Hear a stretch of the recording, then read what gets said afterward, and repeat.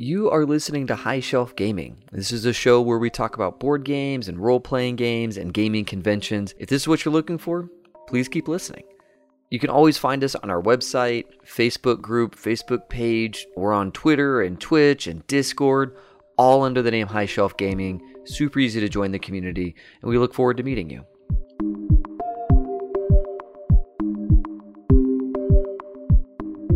Hey everyone, David Gillespie here again with High Shelf Gaming, and as always, I am joined by the agrarian, Rich Wisniewski. Oh my God, Dave. You're referring to me going to the library and being very aggressive in the library. I'm an agrarian. I'm an aggressive person in the library. Different direction, my friend. Agrarian as in a society of like farmers and herders and ranchers that live on the land. Maybe. I thought it was a librarian thing. I'm just gonna go with that. And I'm really glad you. I like how Rich's answer to correct information is like, no, I'm gonna stick with what I had originally. I think I can find on the internet I'm right. Yeah. I'm pretty sure. Let me make this webpage. There's absolutely Agrarians Unite. Yeah, there's absolutely a news@news.com website that will totally back your new definition of agrarian. I'll be making a page up shortly, and I'm really glad. Something link in description below. Yes, it'll be right there for everyone to read. Yes. I'm really glad tonight came up because I have been just walking around all night and I needed a little break. I was just getting a little practice in for the Canadian Tuxedo World Champion in Saskatoon, Saskatchewan. Yes. And I'm getting my act together. Do you do a waltz in your tuxedo, or how does one win the championship? Were you watching me? I was doing, there's a thing called air guitar. I don't know if you've heard of that or not. Have you heard of air guitar? Yes. They invented it in the 80s, right? And it's like, it's died out now. I was a champion air guitarer, but. Oh, okay, yeah. Yes. Yeah. Now that I'm into the tuxedo scene for the Canadian tuxedo scene. Oh my gosh. I've been practicing my air waltz because, it's not like I have a partner. So I have to ultimate solo air waltz. Canadian Tuxedo must win the air waltz. Yes. It will Just be, man. a bunch of lonely people. Don't worry. I'll post it all over Facebook. I'll drop some stuff in HSG. It'll be great. I can't wait. Yeah. Facebook group and Discord to find all those things. And rejoining us, Shara, Yay. Welcome back to the show. Hi. I'm so glad to be back. Yes. Oh my gosh. So we had you on for Roll for the Galaxy and our very first board game podcast all about Ticket to Ride. Ticket to Ride. Yeah. I also have heard that Shara likes to dress up her cats in Canadian tuxedos. Excuse me. If I had that as an option, I'm pretty sure he would bite the crap out of me and be like, all right, now I'm done. Yeah. That's not what I've heard. This crap. I've heard you have a Justin Timberlake and, oh God, what was his girlfriend's name? Britney Spears? Britney Spears. In that picture, that one photo you're talking about? Tuxedo replica, cat-sized. That's what I've heard. Oh my gosh, I wish I did. Yeah, I'm pretty sure that Captain Mao would never allow that. Captain Mao. No. Captain Didn't you have a picture with him of a hat on one time? It wasn't a hat. It was... It was a brown coat. It was a brown coat. No. It was the mask from V for Vendetta. There we go. That's what I saw. Yes. See, I knew there was some dress up. Guy Fawkes I knew mask, I was right. yeah. Yes. Yeah. And then I also actually have him in a Princess Leia situation. Yes. He was not very happy with me. We tried this out exactly once, and then he was like, okay, yeah, we're done. Yeah. This is how I feel about these costumes. Chomp. Yeah. And I'm like, all right, yeah, I agree. Cool. You showed me how you feel now. I can't ignore it. Well, I know you're going to be at Michael's this weekend getting some denim. And you'll be putting together a Canadian tuxedo. And can't wait to see that photo. Yes. I do have a sewing machine that's just sitting there waiting to be used. So, yeah. Oh, yeah. See, now denim's tough to work with. But it's worth it. It's worth it. That's where it's at. Yes. So, Shar, what are we talking about today? We are talking about Settlers of Catan. Yeah. You mean Catan? Is it Catan or Catan? I mean, we're about to start that. Is it Linux? We're gonna get a flame war in the comments about potato, Catan or Catan. Tomato. Gosh. Look, Rich, I need you to only start one flame war at a time. Don't start all of them. So Catan or Catan, that is the flame war. Here's what we're going to do. We're going to call up Patrick Roethlisberger, and we're going to ask him what he calls it. And whatever he calls it, we're going to call it the opposite. Right. I kind of saw that one coming. I was like, whatever Pat likes is what we're not doing. Oh, man. Okay. So, Shar, if you had to like boil this game down to someone who's never played it before. Now, a lot of board gamers have played it, but I see it still like, sir, there's still people who haven't played it. And now it's like old enough that board gamers that are coming into the scene missed it, right? Yeah. And so it's got some, hey, let's reintroduce it to some people. So how would you introduce Catan to someone? Honestly, like the little blurb on it. The way that it was introduced to me was that it's a cross between Risk and Monopoly. Interesting. Ooh, that's an interesting description. Yeah, which is really interesting because I hate both of those games because those are two games that I'm awful at. Yes. Like, Monopoly just ends friendships. Yes, it does. Yes, it does. and Risk never ends because it takes too long. And Risk never ends. On the other hand, Settlers I absolutely love. But I can totally see why I was given that as a descriptor to like kind of get your buy-in of, oh yeah, this is kind of what it's like. Yeah. Risk because you're trying to like take over, you know, whoever has the max amount of property / roads that you're building. You know, I can see that. Yeah. Yeah. And then Monopoly because you're trading with each other for resources to be able to, resources sheep. Yeah. I could see that. Like there is a little bit of diplomacy. There's a little bit of strategy and planning and then randomness because every turn is a roll of the dice. And do you get resources or do you not? And some games you just don't get. You just miss out on resources all game long. And pretty much every game I play. Aww. You gotta play to the hexes, bro. You gotta play to the dots. Somehow I tell you, brother, I could be on a 6. And it's unbelievable. People will comment, wow, 6 has not come up at all. Yeah, and you're like, I know, I have 2 places on a 6 and I have yet to get anything out of this investment. The board, if you have never seen a Settler Catan board, it's really straightforward. It's a bunch of hexes, right? And on each hex is a tile marker. It's a color and an image, and several of them are going to be the same, right? So like all the light green are like sheep fields, and the dark green are forests, and there's a couple of them, and you lay them out face down, and you make your little map for the Catan Island, which is usually shaped like a hex, unless you're playing one of the expansions. And then you flip them up to kind of figure out where all the lands ended up, what types of lands ended up where. And then you drop these markers to tell you, hey, whenever a 6 is rolled, because a 6 landed on the forest, if a 6 is rolled, anybody at that forest gets wood. And then like over at the sheep area, if there's a 10 on the sheep area, when there's a 10 there and somebody rolls a 10, you get the sheep. And it's really kind of cool because every time you play it, there's a lot of replayability. You get lots of different configurations and all that stuff. And you got to play to the odds, so it surprises me that Rich, you develop a thing on a 6 and you wouldn't get anything off a 6. That's like one of the most common numbers. I know.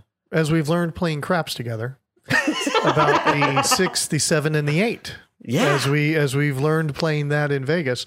Yeah. That nice little bell curve. 6, 7, and 8 are the most common numbers. You kind of play around that. I've just had bad games like that. And then also I got this problem. I always want to go for the sheep win. Oh. Yeah. Yeah. And sheep, what are y'all go on. Yeah. And the sheep win is a valid strat if everything comes up sheep friendly. Got to get the port locked down. Yeah. You got to get your sheep going. You got to have someone that's like goes, oh, I'll trade with him. It's so cute. He has sheep. So you can make your way through like the first couple rounds. You got to have someone that buys in. Normally there's someone that's like, oh, it's so cute. He has so many sheep. I'll give you wood for sheep. Yeah. And you just kind of, play off their niceties until later you crush them with fucking sheep. and you're like grinding sheep into making roads. Yeah. Oh gosh. So Guys, that's what I no. was called. That okay. So let's break that one down. You can trade resources with other players, right? And it's always like, sure, I got to ask you, in the trading phase, like if it's my turn and I want to trade and I offer up a trade to you, let's say it's early game. Do you do the 1-for-1 trade where I'm like, hey, Never. I have a wood, I need sheep, I have wood for sheep. Will you trade me 1-to-1? Or are you like a 2-for-1 person? So I'm totally a sucker, and I will just trade you 1-for-1, especially early on in the I'm playing game. with Shara. You're still gonna lose.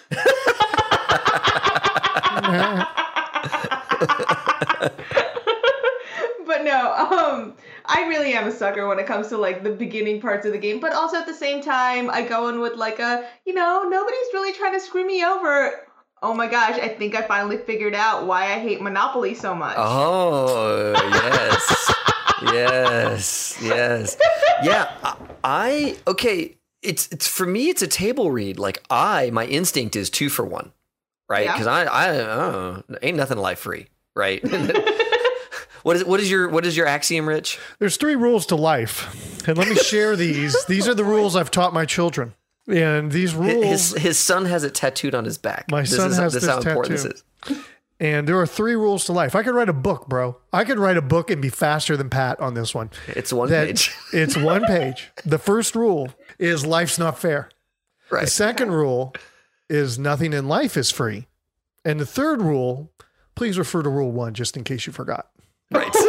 So Right. that is a very straightforward outlook on life. But honestly, nothing in life is free, especially in Catan. That's right. And that's how I Yeah. see it. Nothing in life is fair, especially in Catan.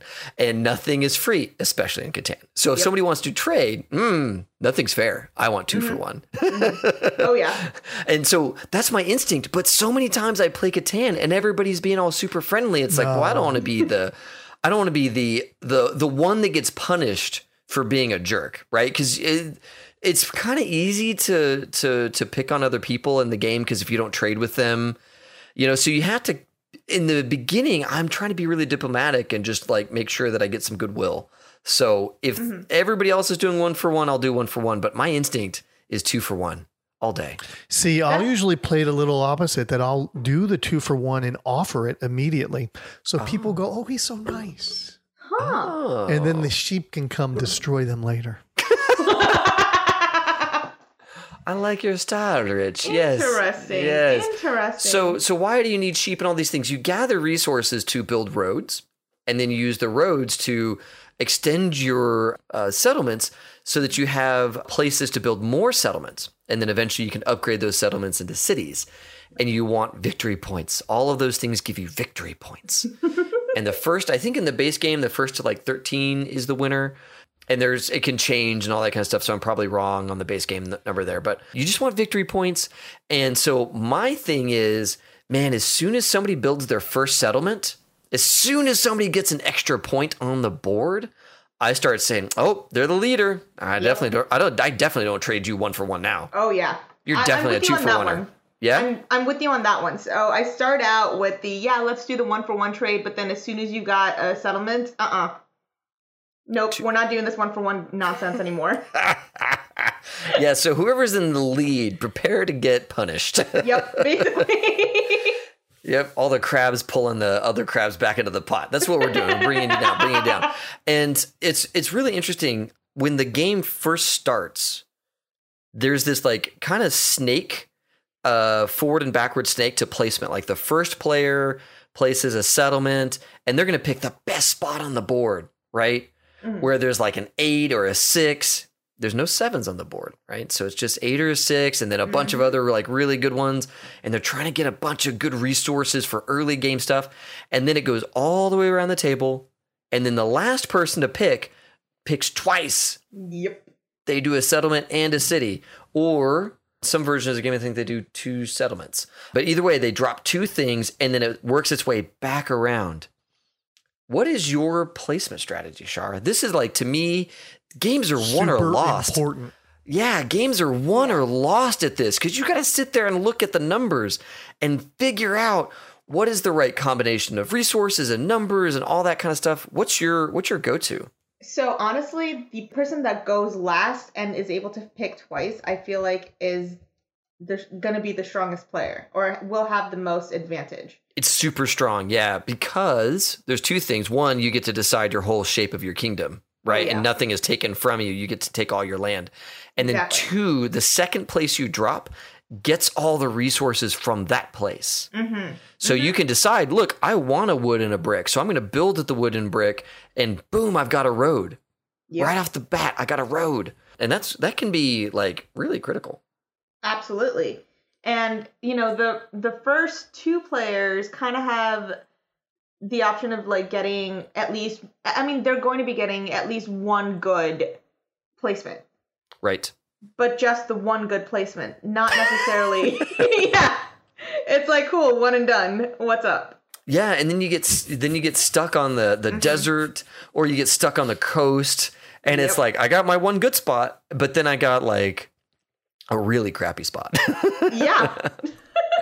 I agree completely. Like the person who goes last in picking has a really strong position.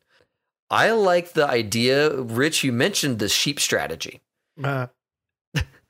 And that sheep strategy is all about knowing how to get to that port. So my thing is, I want to look at, all right, where do I want two places? And then what port do I want to go after? And a lot of times my third settlement is a port settlement. And why is the port so important? So the ports, let's talk about trading. Oh, okay. Right? Yeah, you can trade to one another, right? And whatever agreement you come to is what you trade. If you don't have anybody to agree to a trade, well, hey, you could always turn in 4 cards of the same type and get one that you like. And that's where I talk about like grinding sheep into roads. Is like, if I got a bunch of sheep, if I got a bunch of sheep, I can just like give all those sheep to the bank and get myself one wood and one brick and make a road. If I got to, I'll just grind all that sheep up. And somebody from PETA is going to be listening in and being like, yes. Just flipping their shit right now. I know. They're not real sheep. No sheep or harm. Your player is not your character. That's right. The ports, there's 3-for-1 ports where 3 of any, like if you have 3 of a kind, you can trade them in for anything you like. And then there's also like resource specific ports where like the sheep port, if you have 2 sheep, it only takes you 2 sheep. Then you get 1 of anything you like.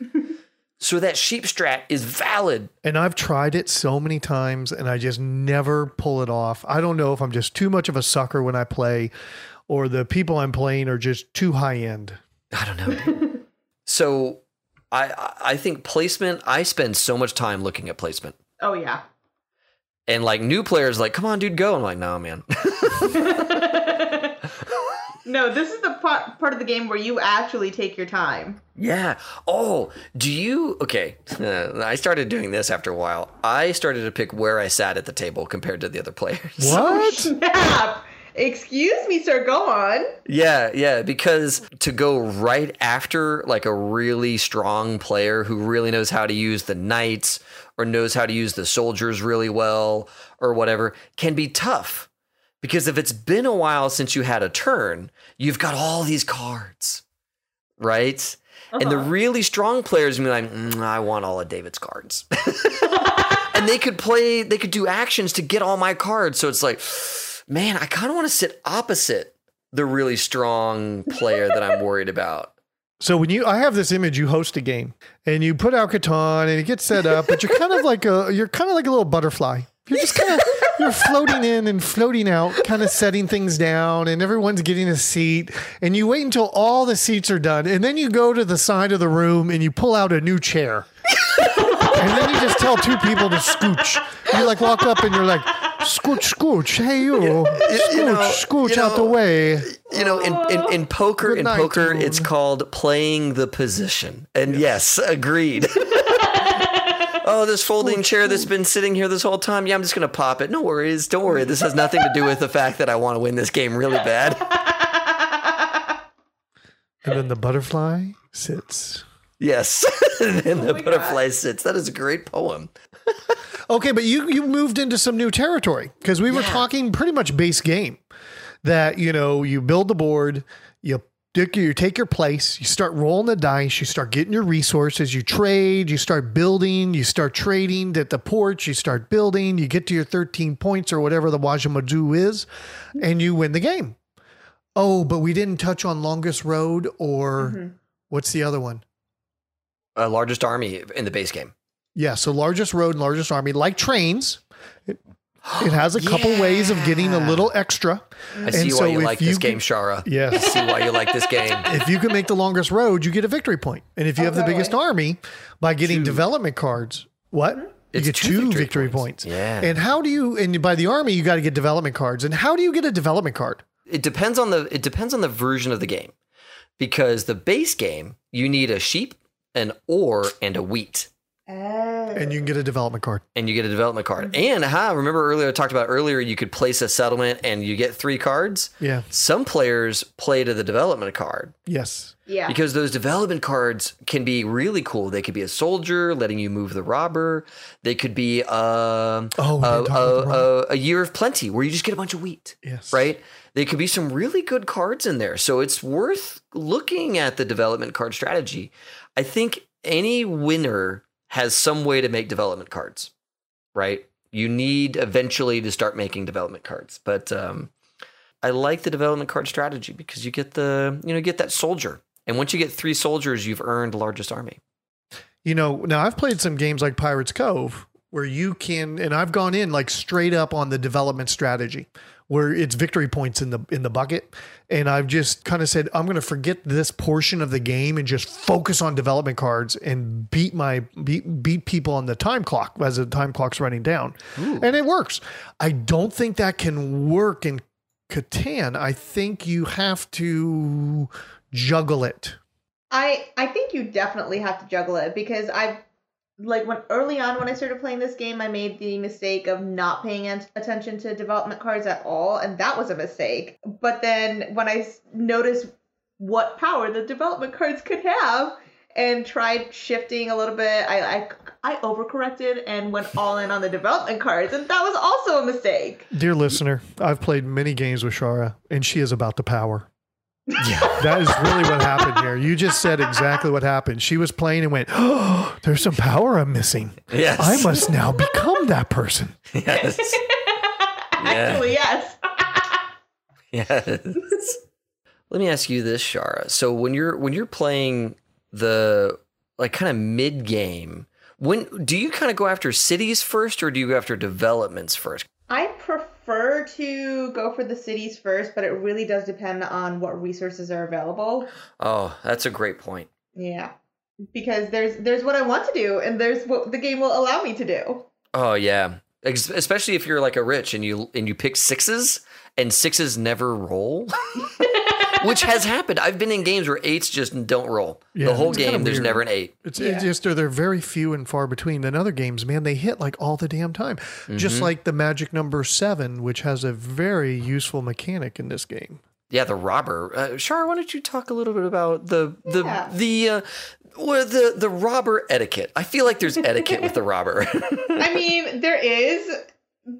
Okay, so what the robber does is once it is placed on a tile, on a hex, it counts that hex as basically invalid. So if there's a hex with a sheep resource, and it has the number 6 on it, and it's your turn, and you happen to roll a 7, mm-hmm. That means you can move the robber to that hex with the 6, with the sheep resource. And that means any time that a 6 is rolled afterward, Rich is boned. Yeah, no He's not more. Getting any sheep. No sheep on that one. Yeah. That might be a little bit of what happens to me sometimes too. Yeah.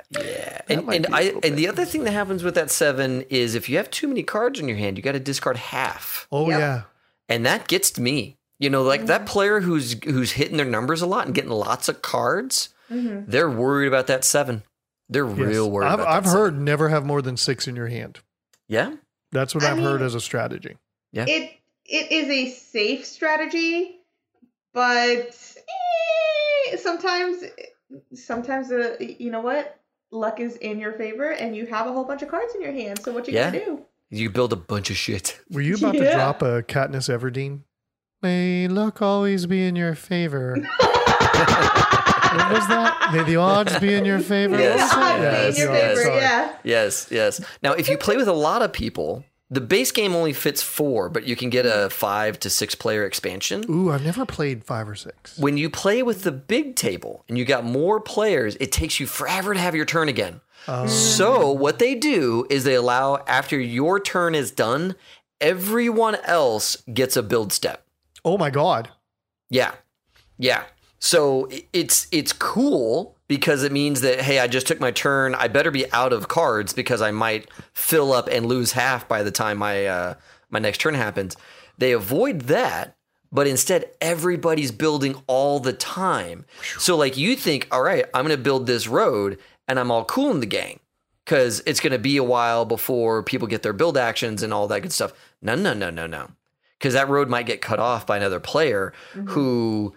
They constantly get build actions, and they could just, drop a road down and another road, and then boom, a settlement, and now your road is cut off or what have you. So it's like the big board game actually has this whole other component there that's changes the dynamic and makes trading really important, right? Because when it's your turn, you're like, oh, I want to trade with somebody. The player who just went is usually really safe to trade with. But when you're in that big board game, well, the guy who just went isn't safe because he could build right now. That does change the components of that. Yeah. I've never played a game that large. Maybe one time online we did. Yeah. I feel like we have. But me, I'm kind of drunk normally during that. So yeah, that's fair. That doesn't really count. That would be fun to try it that way. It would definitely make a different game. Does it go faster or do you just increase the points?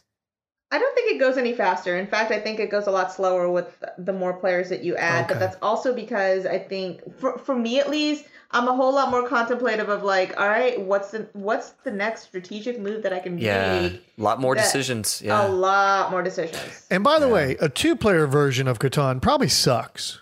Yeah. Does it? Yeah, because you're trading with like the other person. Is 4 really a good optimum number for this? I was going to say, I thought it's like a minimum 3 players, right? Yeah, I think 3. Okay. I think 3 is ideal. Yeah, 3 to 4 is good. The other thing with 5 to 6 is you have so many people that like getting your trades in can take a long time because there's all this negotiation all of a sudden. Oh, don't trade wood with him. He's going to win. Oh, 100%. I will jump in there and bone a trade up every time I get a chance. And that's just part of my watch the world burn strategy. Sure. Yeah. Well, and when you have more players, there's just more voices at that table, right? That's right. Yeah. So I think the bigger game takes longer, but it can be fun, right? Because you got more buds around and you guys are drinking. God, everybody needs to bust out Catan this weekend. Yeah. Yes, they do. Everybody listening to this, go play. You have it in your closet. It's sitting there. How many expansions does everybody have? Ooh. I only actually have the one base game expansion, but I've been thinking about getting the Seafarers. Seafarers is fun. I have the base Seafarers, I have Barbarians, and Cities and Knights. And my favorite 2 are Cities and Knights and Seafarers. Look at the big brain on Brad. Let's talk Seafarers real quick. That one's pretty easy. You get boats. It's like the base game plus boats. I'm on a boat. That's right. You're on a boat, and you get to like explore you get to explore the ocean blue and like find other lands or like build from one island to another. That was fun. We played that online, and I remember it now. That was fun because I think I found a really cool resource. Doing the boat thing. I went straight to boats. I was like, what? I'm going to sail a boat and went straight for that. Yeah. What's drawing you to Seafarers, Shara? Honestly, it was the boats. It's a slightly different strategy than just, it just gives it a different spin. Yeah. Yeah. And it's not, I wouldn't say it's any more difficult. It's just different from the base game. So it just adds a different flavor to a game you already enjoy. Yeah, it's like you start off with less information because a lot of the Seafarer games, half the map is covered. Yes. And so the decisions are, to me, a little easier because it's like, well, there's only so many places to go. I don't have to sit here and think about it forever because I don't have all information in the game. I've got to go and explore to get more information. Mm-hmm. Yeah. Speaking of editions, I got a story. I always got a story. Ryan and I love going to Origins. We used to go all the time, just us. And in between games, when we weren't playing, we would buy anything for $1. So we would go to the auction. We'd get our little auction card. And we would just sit around, drink some coffee. Well, he didn't drink coffee. I would drink coffee. And anything that was like $1, we would just we'd bid on. And so we would just win all this stuff. And sometimes it was like games that weren't complete. Sometimes it was just parts. I don't know what it was. We were just buying things for $1. And while we're there, all of a sudden the whole place fills up. And we're like, what's going on? And they were selling the 3D 10th anniversary edition of Catan, where it's in a wooden box. Yeah. And it's all the 3D pieces and everything's painted and it's really beautiful. And that sucker got up to $500 to maybe $700. It was somewhere in there, but it has such a big following. Like you were talking about people liking that game. As that piece was coming up, and it was during that section, everyone had already scoped it out. That whole little auction room just filled up full of people. And man, it was some heavy bidding to get to that. I believe that. What's crazy is that thing went for $500 to $700. Now you can 3D print all those tiles for my gosh, like $8 and paint them and do whatever you want. Oh my god! Like they're all on the Shapeways and they're all on those sites. Like I could go 3D print up a board game if I want right now. Yeah. Oh my gosh. Yeah. Yeah. With little holders for the tokens and for the boats and the roads and all that stuff. Oh yeah. Could you start printing me a copy? I'd appreciate that. Yeah, you got it, buddy. $700.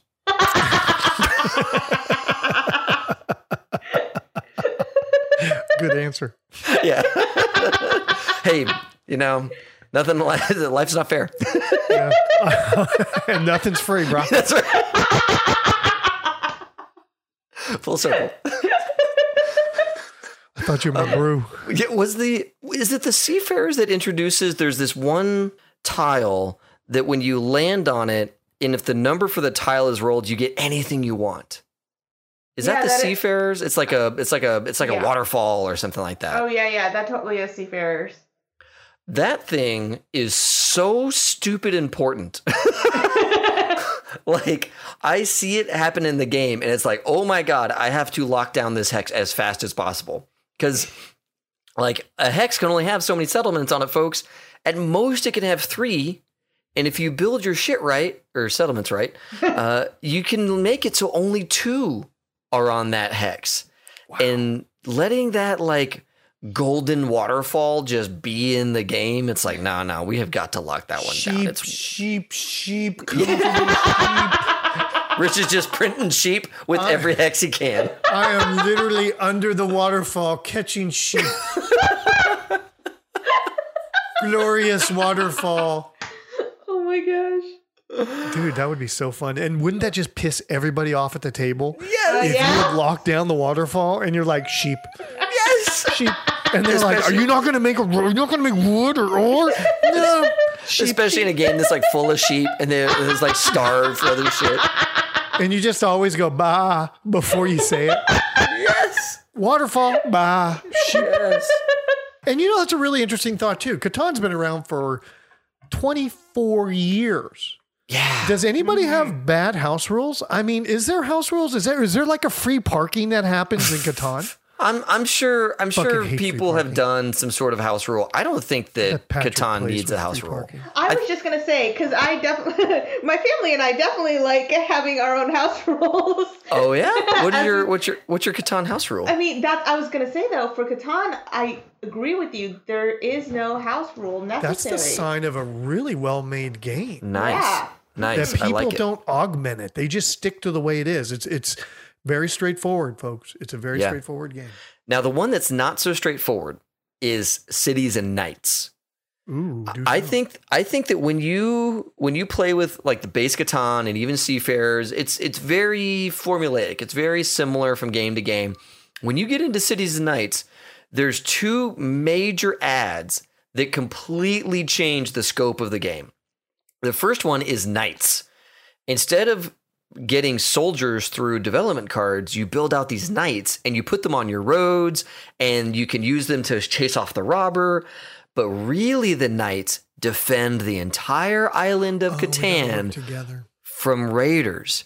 And the whole knight strategy is a whole big thing of like, do you have enough knights so that nobody has to lose a city? Cool. Now somebody gets a victory point, or multiple players get cards, right? Get improvement cards or development. I forget what they're called, like a special kind of card. And it's one of those things where the whole night game is one whole new level, and then the city advancement is a whole nother level. Because instead of getting, in the base game, if you have a city and there's a forest, you get 2 wood whenever the forest is rolled on that city, whereas a settlement would normally only give you 1. In Cities and Knights, instead of getting 2 wood, you would get a wood and a paper. And the paper is used to advance the paper technology tree for your kingdom. And I didn't like this version. It's so different. Like, because once you build out enough, you get special rules, and then you can put a metropolis down that defends your city from the barbarians, which means that now you kind of want the barbarians to attack because you've got this metropolis defending your city, and it'll have to kill somebody else's city, and you're like, ha, ha, ha, ha. Can you have a troop of agrarians? Why not? Aggressive librarians? Yes. There is writing. You could focus on writing and have aggressive librarians. I remember this version, and I remembered it was just a little more complicated than I wanted Catan to be. Exactly.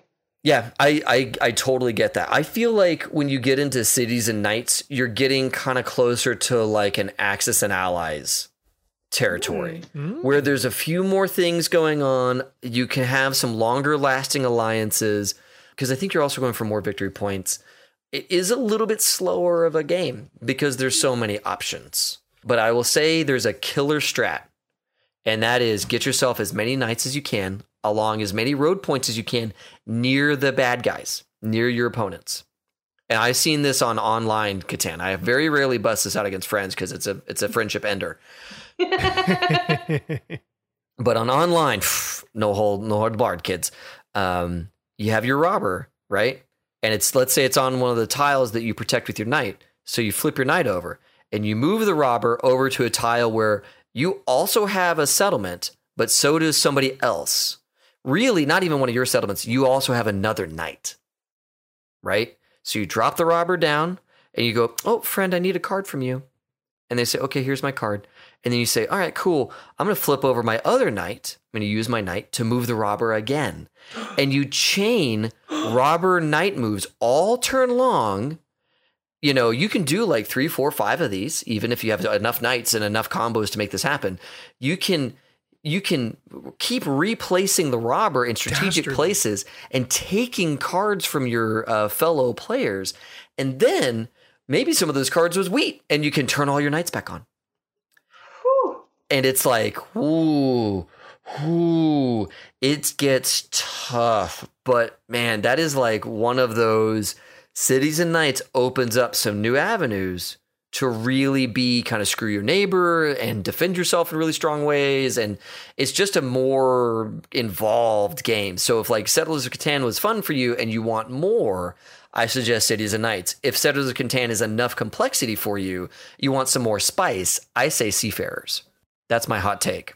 Now, if you are the type of people that would prefer to have house rules, would Cities and Knights lend itself to that?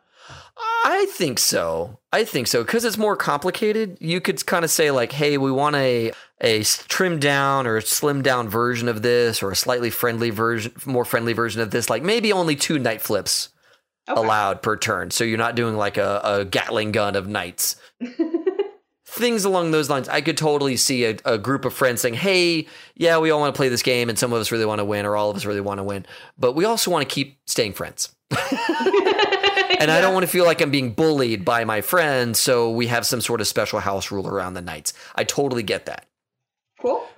Yeah. By the way, if you really think you're good at Catan, there is an Origins next year. The 2020 Catan National Championship at Origins. Ooh, do they play the giant Catan? Because at Gen Con, there's the giant Catan. Yes. Just like you walk around on the board. Are you serious? Oh, it's huge. Oh, it's huge. Yeah. Oh, my God, yes. Okay, so all right, I love obviously playing this game in person because there's so much like cross table talk and trade talk and all that kind of stuff. But Shar, have you ever played this online? Absolutely. Like we played it on Tabletop Simulator. Oh yeah. Yeah. But if you played with people you don't know. Ooh. Stranger danger. Yeah, yes. like when I play Call of Duty. Yeah. You know what I mean? Online. Mm-hmm. Yeah. You bust out the good insults, yeah. Oh yeah. I have not played with strangers online. However, I have actually played. So, like, there's like a meetup situation close by here. Ooh. Yeah, so it's like a board game meetup, and it's like 20 minutes away from where I live. So a couple Wednesday nights, I'll like go hang out with these people that I don't really know, but have the same interests of let's play board games. Yeah. So in terms of playing with strangers, yes, that has totally happened, and it's really interesting because it's less friendship ending like, and I feel like David with that original mindset of, I'm going to start off with trading 1-2 instead of 1-1. I'm more likely to just be like, you know what? Screw it. Let's try it. See what happens. Yeah. Mm-hmm. See, I think playing at a board game night at a game shop or online, that's when you really get into the Settlers of Catan strats. Because, when you're playing with your friends, you sometimes you don't really want to go all like super hardcore on them, which like I've talked about on other podcasts where I have like a friendly mode where I'm not crazy competitive. And that's useful. It's very helpful to my life. But yeah, I think that going to a game shop and playing, how is it playing with strangers in a game shop? I've only played with strangers online. So you in a game shop, how is that? Honestly, everybody has similar interests, so it's not like you're going to offend anybody by... There's less of the, oh, you hurt my feelings, boo-hoo. It's more of the, oh, let me learn about the strategy that you're trying to employ while you're making this move. That's really cool. Or like more neat. Of a, I see what you did there and major respect. Oh, see, now that's probably healthier, because when I played online, I would play on the site called ASOBrain, ASOBrain.com. They're like a Java game site, and then they like closed down registrations for a long time because of trolls, and now they've reopened. So, folks, if you want to get yourself some third-party Catan action, ASOBrain is pretty solid. But I've also played in Catan Universe, and it's fun playing in those online places because you can be really hardcore in your strategies, but there's not that cool like camaraderie thing you were just talking about. It's like, oh, that guy goosed me, and you just like quietly rage behind your keyboard. Yeah. And you never say anything. Yeah. Because you're mad that you got whooped. But I could totally see that, well, when you're in a game shop, there's this room for you all to discuss what's happening and to say, ooh, I really like that. Well, where is this? Tell me more about the strategy you're using or something like that. That's actually really collaborative and super cool. Definitely. And mind you, like a lot of these discussions happen post game. So you've played the game for like an hour and a half, however long it takes. And then you're sitting around the table talking about, oh, that move that you made. Like it now makes sense why you did this. Yeah. Yeah. Oh, that reminds me of freaking chess club in high school. That's what that reminds me of. Like sitting around doing a review after. Oh, how cool. Yes. Absolutely. And like it's also totally okay, I think, with that group at least, also because there's like a general guideline for like just general set of house rules. Yes. You will get kicked out if you're basically going to be a child about this or if you're going to be trolling people. Yeah. So follow the house rules and we're good. And since it's more in like a neutral territory, people are more likely to follow it. And you can't hide behind your screen. Yeah, I like that. So two things, right? At the end of the day, people, really like talking about themselves and bragging about themselves. And so it's easy to get strats out of them because they just love telling you how brilliant they are. Absolutely. I love this. Yes, keep going. Please tell me more of your strats of getting strats out of other people. But really, just be respectful. That's all it comes down to. I am very curious about the Game of Thrones Catan. What? Yeah. Yeah. Does it play like really, really good and then all the way at the end the game changes? and it doesn't end anywhere like you think it's going to end, and all your tears are just wasted. You spend the first 8 turns getting all hyped, and then the 10th turn is just like, really, this character did what again? We forgot the whole story. We just wrote a new ending. At the end, everything's reversey. We haven't been able to have me be bitter about that on the podcast yet. Everybody stands up, shifts their seats to the left, and now you're the other color.